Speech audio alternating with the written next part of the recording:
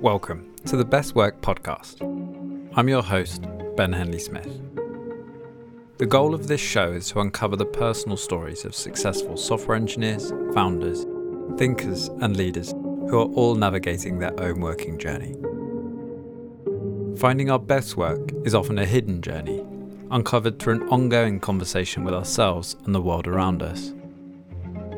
Every one of these episodes is packed with timeless ideas you can apply to your own life. In this conversation, I speak to Katie Hindson, the head of product and data at Lightdash and the former senior product data scientist at Monzo. We explore the personal rewards of introspection, becoming a data scientist, working at Monzo, and knowing enough about yourself to say no. Katie's story is as authentic as it is rare. The greatest minds look inward to understand their own minds as if they were machines, ready for programming. Katie explores where her self-awareness took her and the decisions that she made as a result. We touch on how outgoing people are not always the best managers, when the right time is to give up, and how to balance creativity and decision-making as an individual and as part of a team. If finding our best work is a hidden journey, then Katie uncovers hers for us. What do you think you would have done if your brother hadn't been a software engineer? I studied something called computational ecology. Actually, so I went to university to study women's studies and Latin.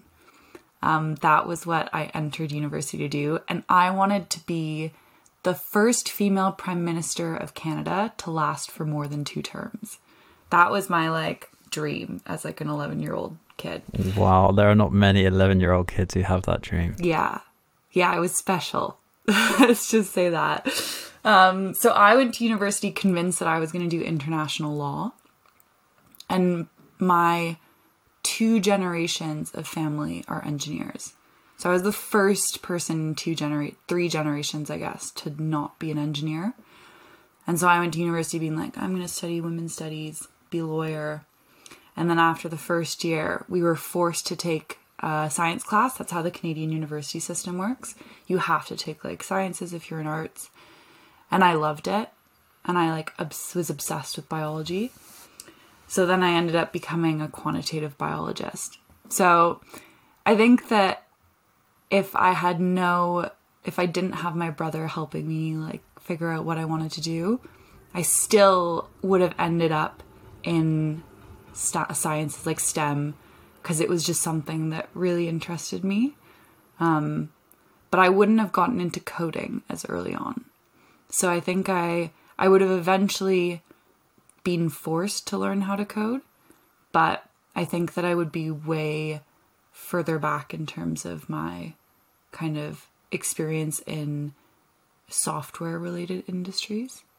Do you think you would have found it if the Canadian education system hadn't forced you to explore science? Yeah, that's a really good question. I'd like to hope so. That would kind of suck to end up 10 years down the line and hate my job. I think that I've always been a problem solver. And so there's still a lot of problem solving in law. I'm not sure I would have gone quite as far into maths and sciences as I had. Because I started a lot earlier than I would have expected. But I think I would have gone more into law related to biology or medical kind of things, because it was something that always interested me. So how did you make the leap from academia to startup and Cytora? So I was doing my master's degree, and about halfway through, I did a research degree. So I wrote a thesis, and about 6 months in, I realized that I didn't want to do that for the rest of my life. I really didn't like research. I loved exploring ideas, but I didn't like the bureaucracy around it. And the the kind of politics of what research becomes popular and why. And it just getting funding and things like that. It was like, do you use the word climate change in your thesis? And for me, it felt like I wasn't actually making a difference. So about halfway through my master's degree, I started looking for jobs in the industry, because I was like, if I'm going to make a difference, I have to learn how to properly code, not how to like code for academics. And I was living in London. So in London, you either move into insurance or you move into banking. And so I did fintech that. now. Yeah. Yeah. So I kind of, I basically went wherever people would take me, and I looked for an interesting job. And Cytora was somewhere that sounded really interesting. I was more interested in machine learning at the time, and I'm not so much anymore, but they were doing a lot of kind of machine learning stuff. And yeah, I jumped at the opportunity that I was given and went from there. I think getting the first job is the scariest bit. And then once you have your first job, it's so much easier out of academia to kind of keep finding other jobs. How did you go about it practically? That first jump, how did you do it? Yeah, so there was a lot of research into where to find jobs. I used AngelList was the company, and LinkedIn as well. And I did a lot of online prep. So a lot of answering questions in online interview prep. You can find so much content online nowadays. The big thing for me was spending a lot of time being able to tell a clear story about why I wanted to leave academia. Because if you weren't able to do that, then you've already lost them at the first stage. Everyone's going to ask you why you're leaving, so you may as well be able to answer it well.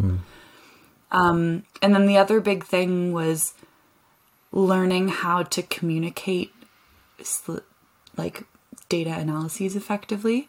That took me a couple of tries because a lot of the technical interviews that they'll do, but just really practicing interviewing.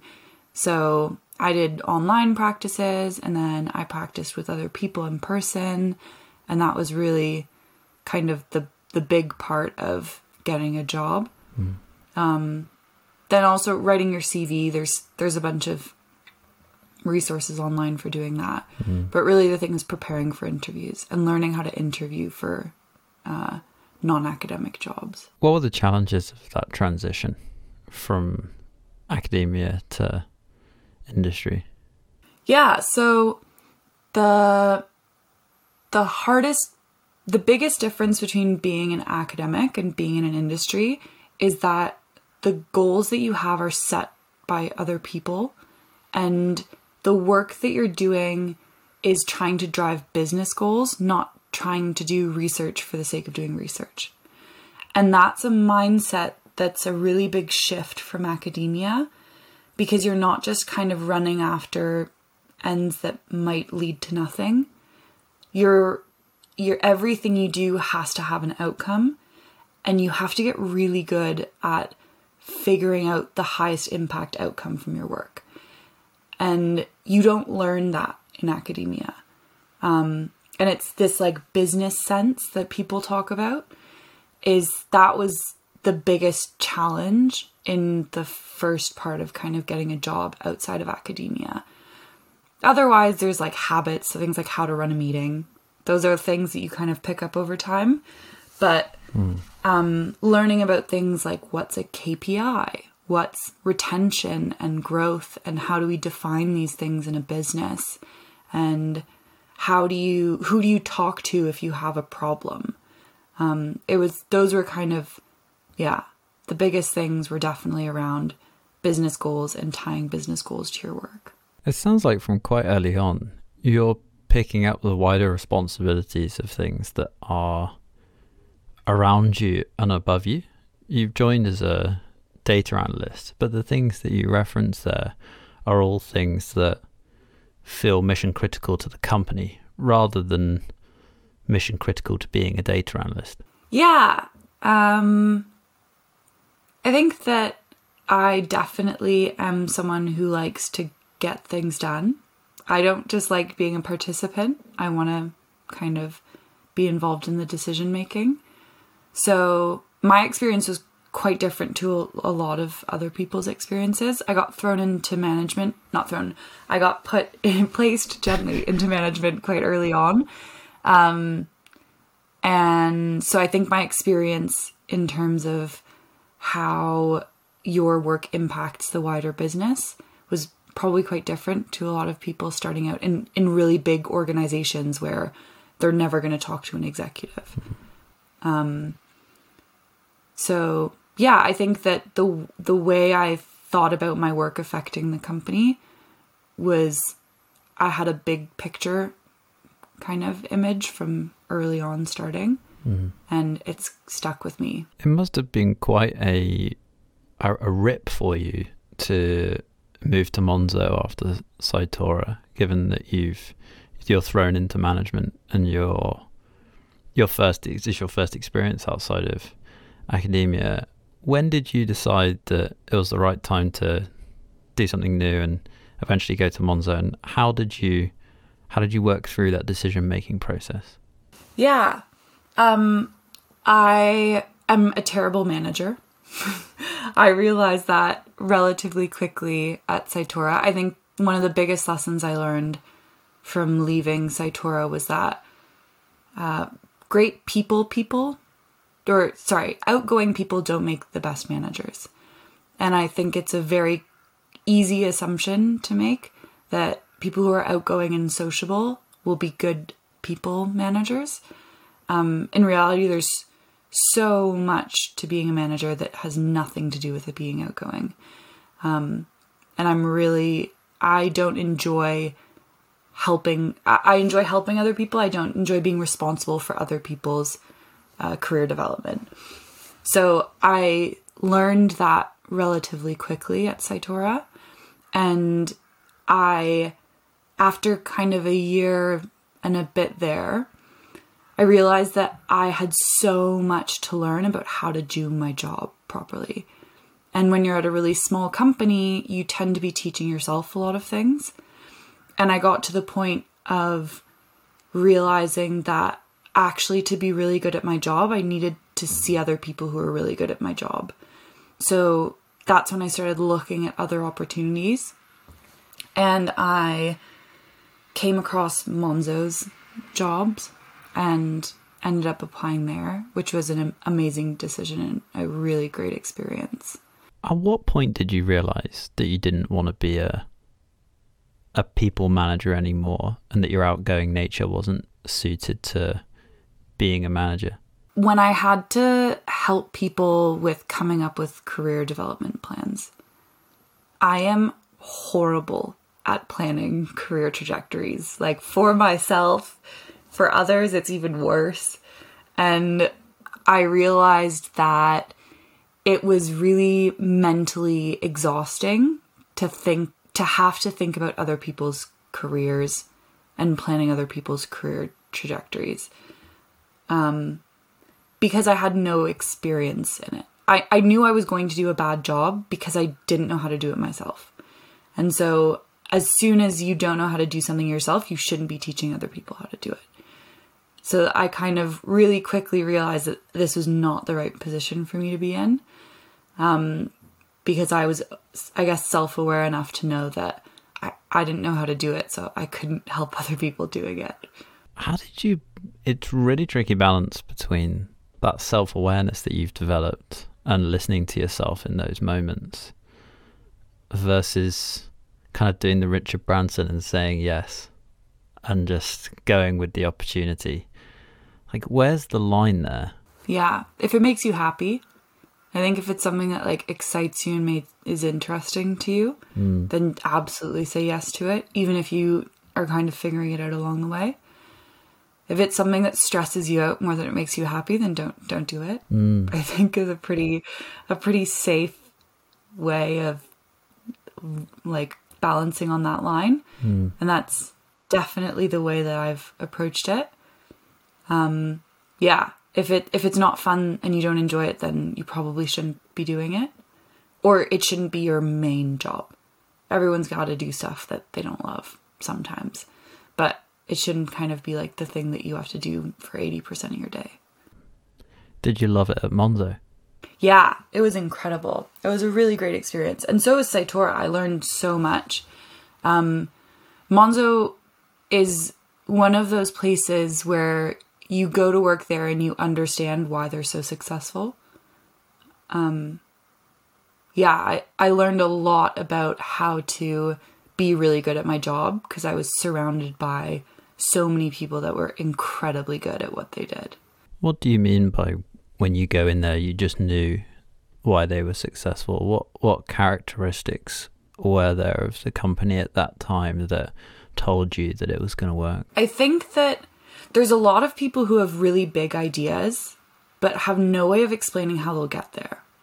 So there's kind of these investor pitches that startups will always give you. And they'll give you these great lofty ideas of, this is what the future of AI will look like. Or like, this is what the future of insurance or banking or art, I don't know, whatever will look like. And it's exciting and it's awesome. And then you ask them, okay, well what are you doing today to get there? And it's really unclear. And at Monzo, there was this really clear idea. Anytime someone gave you an idea, they had a way of getting there. And so these were people that were incredibly good at thinking big, but also executing on what they're thinking about. And in a way that they brought people along with them. So there was always a voice kind of at the company that had these ideas, and then they would bring everyone along the ride with them. So everyone was bought into things and everyone was excited about building the things that we'd talked about, if that makes sense. Was that your impression during the interview process from the outside? Like, was there any difference between the two? I think the interview process, I probably didn't get that sense. I think they're just a big company with a big name. And when you're interviewing at places like that, you're kind of like, this would look great on my resume. Yeah. And then you get there and you're like, wow, this is like great for my life, not just my resume. So it was definitely, you got the vibe of these people are incredibly good at what they do. But you get that at a lot of places, I find, especially in somewhere like London or San Francisco. People are really good at what they do. It's whether or not the whole company is good at doing what they do together. That's kind of hard to get in an interview. How did that take you to Lightdash now? I was at Monzo for almost 2 years. And by the end of it, I really wanted to leave London. That was one of the biggest things. I was living in London during lockdown, and I'm from Canada where I spent a lot of time outside and you couldn't really do that. Or if you did, it was in sidewalk. And I also got to a point at Monzo that I knew what to expect. Like I got really good at doing my job, and I could do my job with a bunch of different teams. And I didn't see how I was going to grow quickly in the next 6 months. I kind of like, I knew what every day looked like. And I'm not someone that enjoys doing the same thing over and over again. I'm not a creature of habit. So I decided that I wanted to change something. And I wrote out a bunch of things for what I wanted to accomplish and what it was like at Monzo versus kind of other companies that I was looking at. And so I really started thinking about where I wanted to be. And I wanted to be an individual contributor. I didn't want to manage people. I wanted to be someone that had impact on business level decisions, but I wasn't the only person responsible for making those decisions. So I didn't want to be like a CEO. I didn't want to be, head of business development or something. I wanted to be someone who's heavily involved in helping execs make the right decisions, but not actually being responsible for decisions. And so I wrote down a bunch of these a list of things like that, of things that I knew I wanted from my next role. And then Oliver and Hamza chatted to me. I used to work with them at Cytora, and they found out that I was looking for a job. So they asked me if I wanted to come and join them. And at the time, we were actually doing something really different. It was automated data monitoring. So basically testing, making sure that your data tests are running effectively and writing data tests for you and things like that. But when you're joining a company that small, you're really joining the people. You're not joining the product. And yeah, it felt like a good move. I knew that there would be new things that I didn't know how to do, and I would learn a lot. So that was definitely a great opportunity. When you say that when you take a new job, you're joining a team, you're not joining a product, how do you go about working out whether that team is the right one for you? It obviously helps if you've worked together in the past, but I guess there must have been all different types of people you've worked with in the past too. How do you go about assessing that and knowing whether that team is right for you? Yeah, I think at larger companies, it's less about the team and it's more about the product. Or it's more about the product than it is at bigger companies. I think it's still really about the team. But in larger companies, you can tell a lot about how people work by how they interview you. They should show you kind of the ways that they think through problems by how they interview you. And if you feel uncomfortable or it doesn't go well in interviews solving problems, you probably won't work well together. So you can tell a lot from interviews at larger companies whether or not you'll work well with the team. You also, I think there's a really big piece of self-awareness of knowing the kinds of questions that you should be asking to see if that company's team will suit you. One of the questions I always love to ask is, imagine if I were at this company for 3 months and you were to kind of say, wow, Katie, she's done such a great job. She's like been such a great person to hire. I'm so happy we brought her on. What would I have done to have gotten that kind of praise? Or what would I have done to gotten there at Monzo or Lightdash or wherever? And that really gives you an idea of what success looks like at that company. And if that idea of success matches with your ambitions of success. So I think for larger companies, there's definitely ways of figuring out if you work similarly. I think if you're joining a really small company, you like, when I say small, I mean less than 6 people. You want to make sure you can have a conversation with them easily, but you also want to make sure you don't have the same skills as anyone else at the company.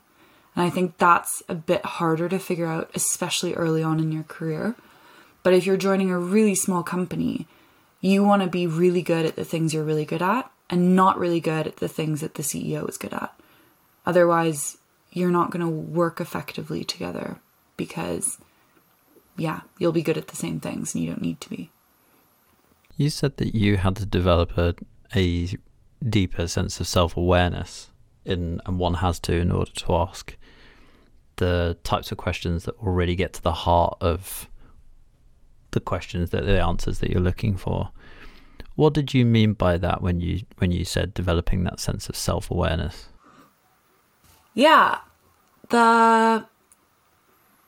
you have to know what you're bad at because you're guaranteed to be asked that in an interview.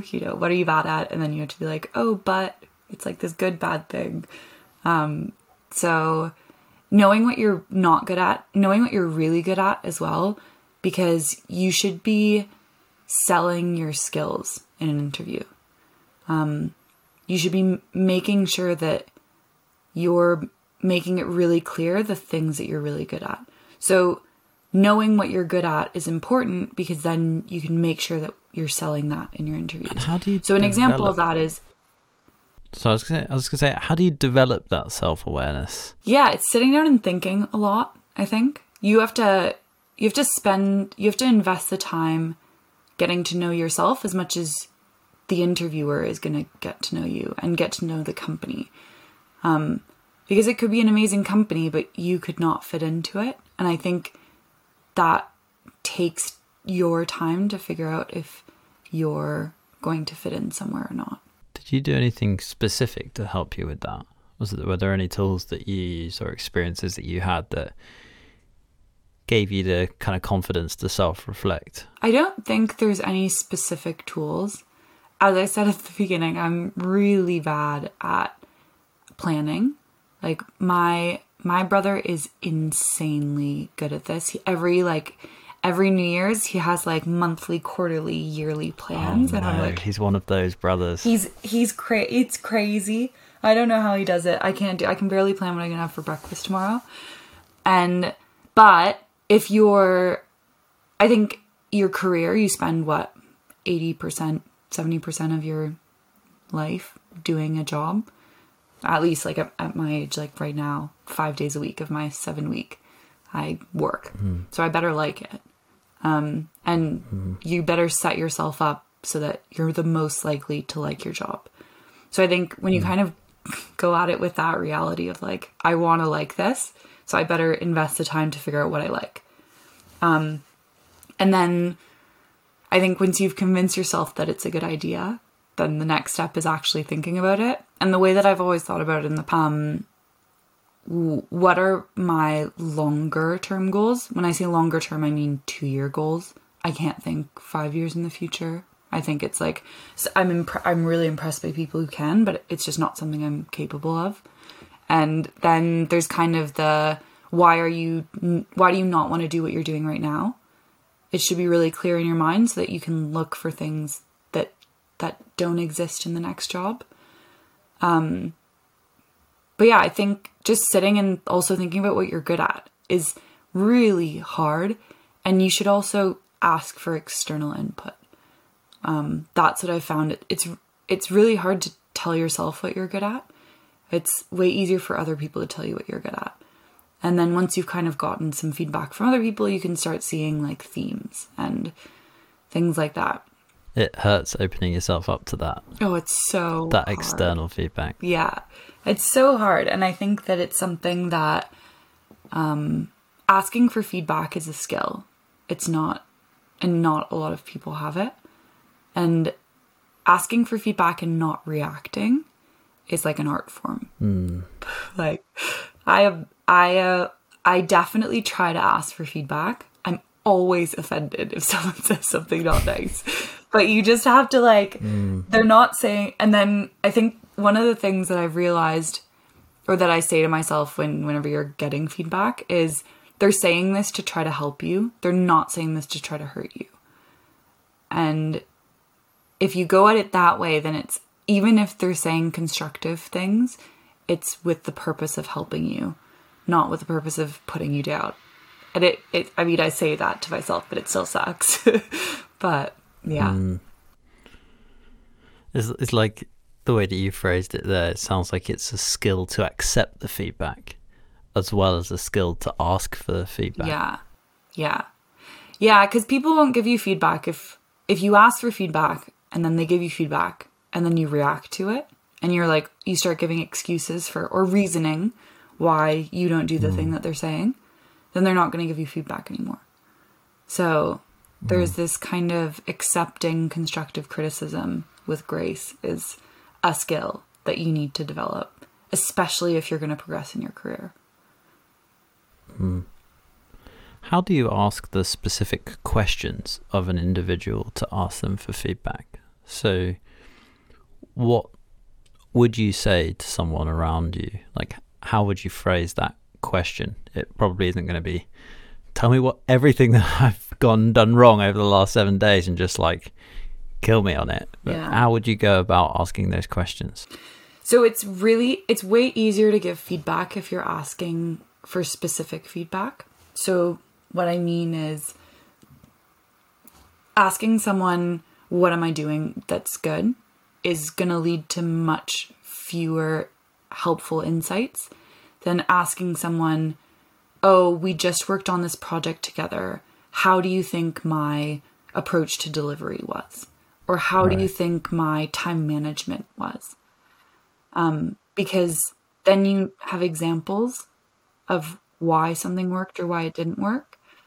And it's way easier to answer. It's way easier to give feedback on specific questions. So if someone asks you specifically for your experience working with them on X, it's way easier for you to answer than giving kind of really generic feedback. That takes a long time to think about, especially if you're going to give good feedback.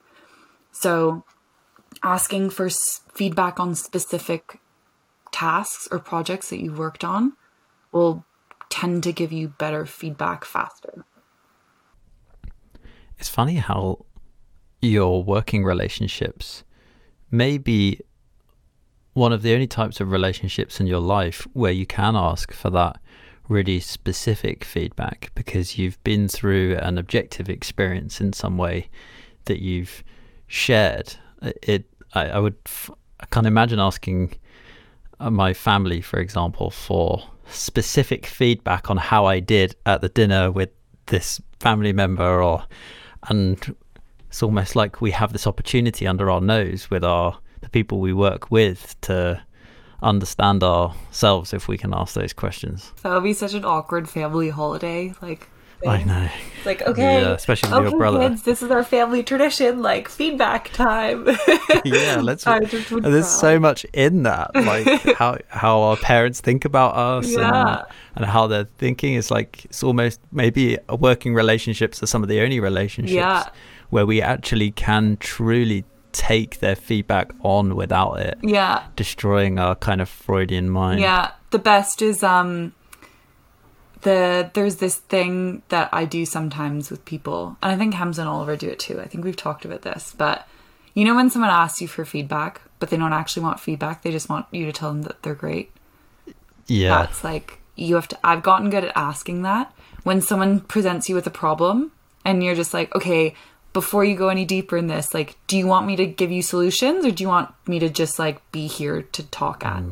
And then they're like, I just want to talk to you. And you're like, okay, that's fine. But I think that it's really easy in life to like give feedback where people don't want it. It's interesting how getting this feedback throughout your journey has changed quite substantially your working definition of what it means to you to do your best work, from academia to outgoing but not people manager to individual contributor to person who wants to have a say in those big decisions without having to be a people manager.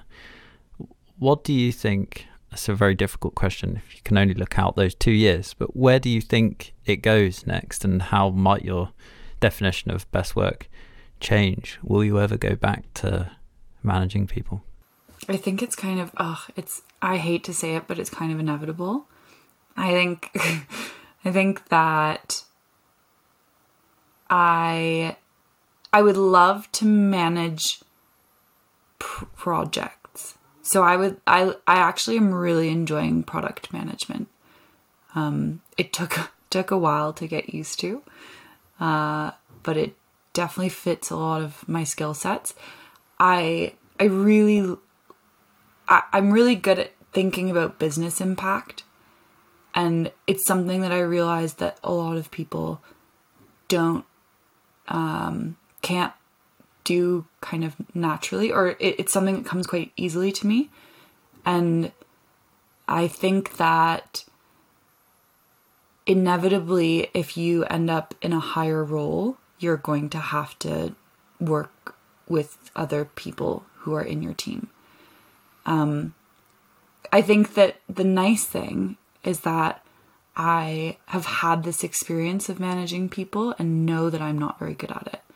So I'm not going to say if, I will say when I end up having to manage people, I will definitely get help from someone who is much more skilled at the things I'm not skilled at.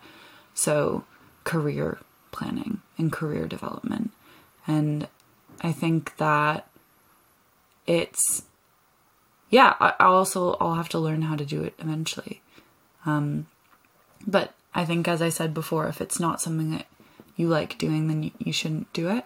So I'm going to make sure I find the things that I like about it and kind of excel in those and get other people to help in the things I'm not good at. If you put the management of people aside, is there still a tension for you between doing your best work as someone on their own and doing your best work as part of a team? Do you mean as part of a team, like in a company?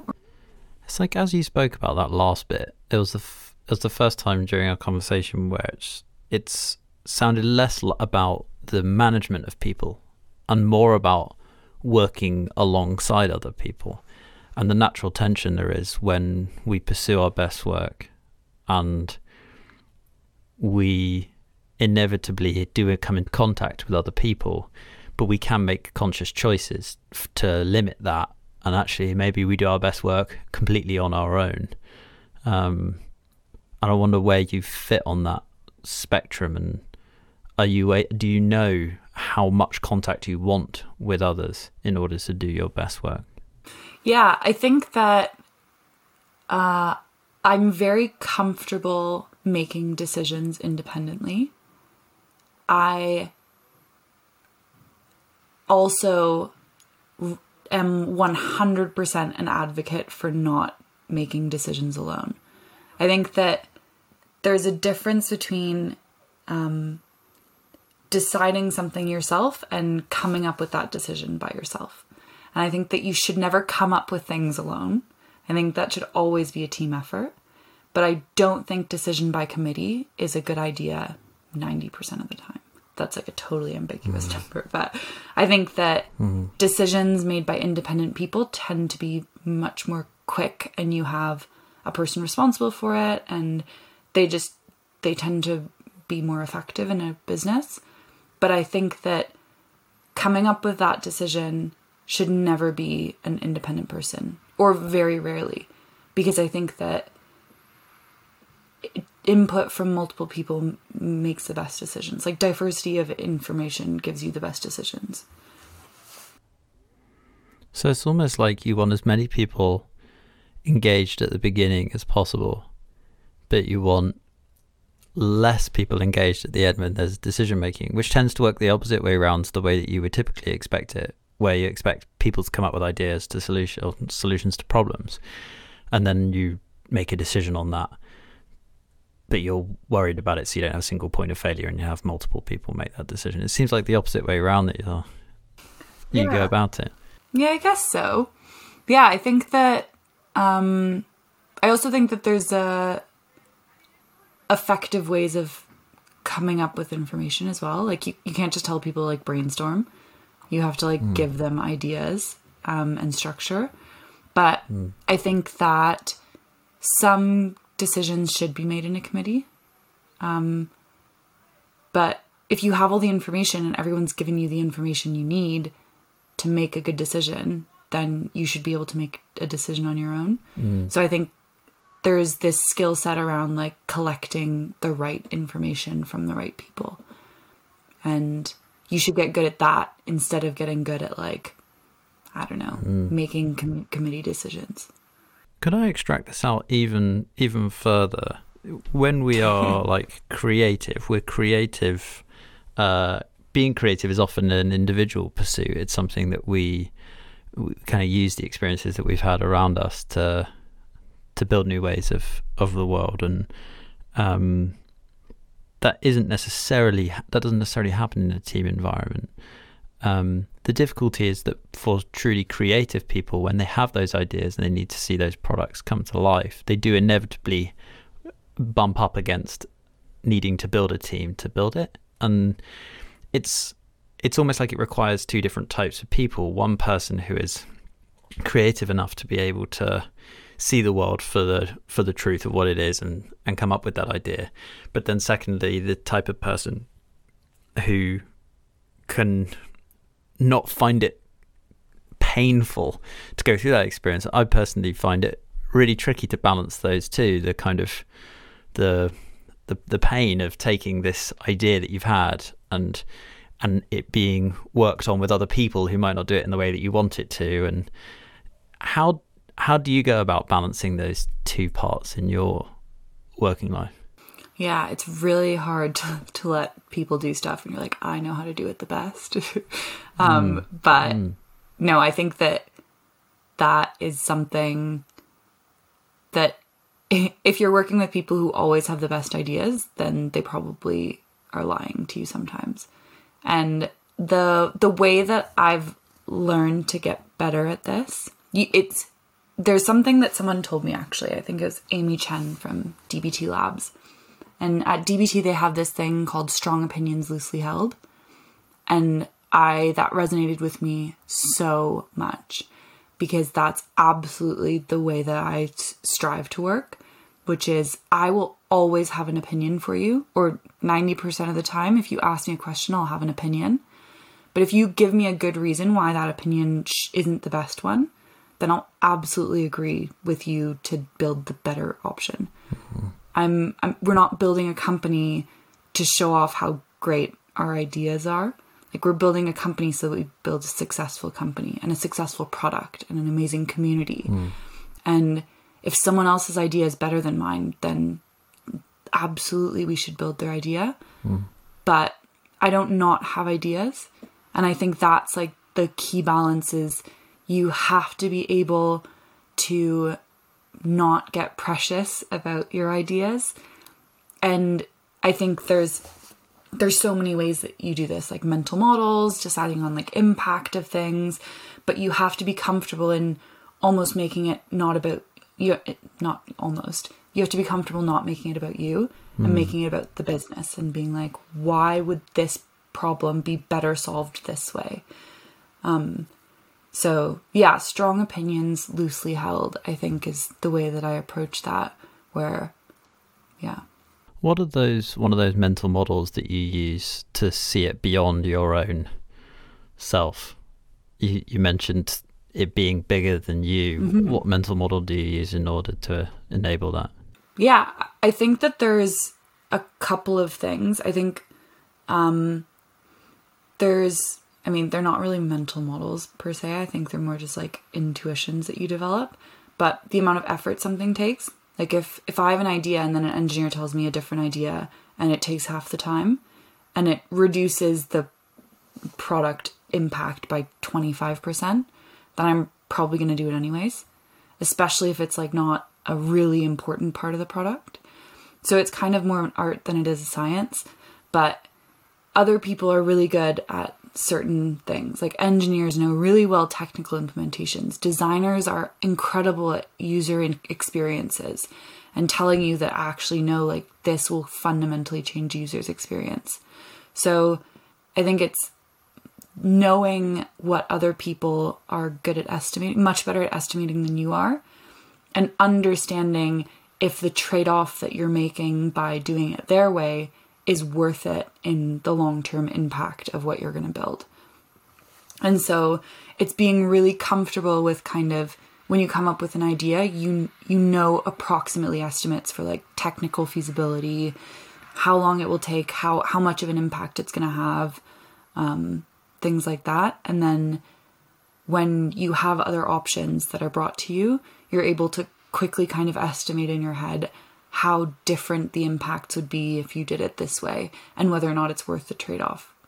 It's almost like you haven't personalized what success means to the project, but you've made it more of an existential thing where what you see as success is something that can be clearly objectively defined that everyone else can work towards. Yeah. Rather than it being your own thing. Yeah. I think if you've defined your company's success as your own success, then you're probably not going to be a great person to work with, because you'll probably think that you're always right. And no one's always right. Or if they are, then like kudos to them, because I've never gotten there. But yeah, I think that the best people to work with are the people who will give you their opinion on things, but also respect that sometimes other people have better opinions. And it's a hard balance, definitely. How much skin in the game should you have in that moment? the balance feels like the right word, because you want someone to hang their hat on the success of the company or the group or the team, and you want them to have some skin in that, but at the same time you don't want it to be so much that it overwhelms them and that they just think they're right the whole time. Yeah, I think you can have skin in the game and just not think you're right all the time, though. I think that's I think it's a personality thing as well. You should know, you should have skin in the game, especially at a startup. And I'm very aware that the success of Lightdash would lead to my success too. But I also am very aware that I don't have all the best ideas and all the right answers. And I think that it's a personality thing as well, or a way of working, that some people have much more confidence, or not necessarily confidence. I think some people are falsely confident that they know everything. And so they also have a lot of skin in the game. So you end up in this horrible situation where you think you're right and you're really relying on this thing to succeed. So anyone else's opinions that are different to yours are just going to get shut down because you don't want to be involved in their future. And I think that that's a toxic work environment that you should really avoid. And my last question is, how would you define your best work now? I think that so I do data, but I also do product stuff. And I think for product things, my best work would be when you've made everyone else's jobs really easy. When you've made an environment that everyone else can do their best work in, then you've done your best job as a product manager. I always say this, that one of the hardest things about being a product manager is you're only told when you're doing something wrong. Because if you're doing really well, no one should notice that you're there. And I think that, yeah, your best work is almost when no one notices that you're doing a job. It's just that their jobs are so easy. Perhaps it's not a surprise that the dichotomy of being a product manager is often that you don't have any line management responsibility, and so you can have no influence. But perhaps on this occasion, it sounds like it was deliberate. Yeah, maybe. Little do I know. Katie, I've loved our conversation. Thank you so much for sharing your story. Yeah, thanks so much for having me. It's been interesting.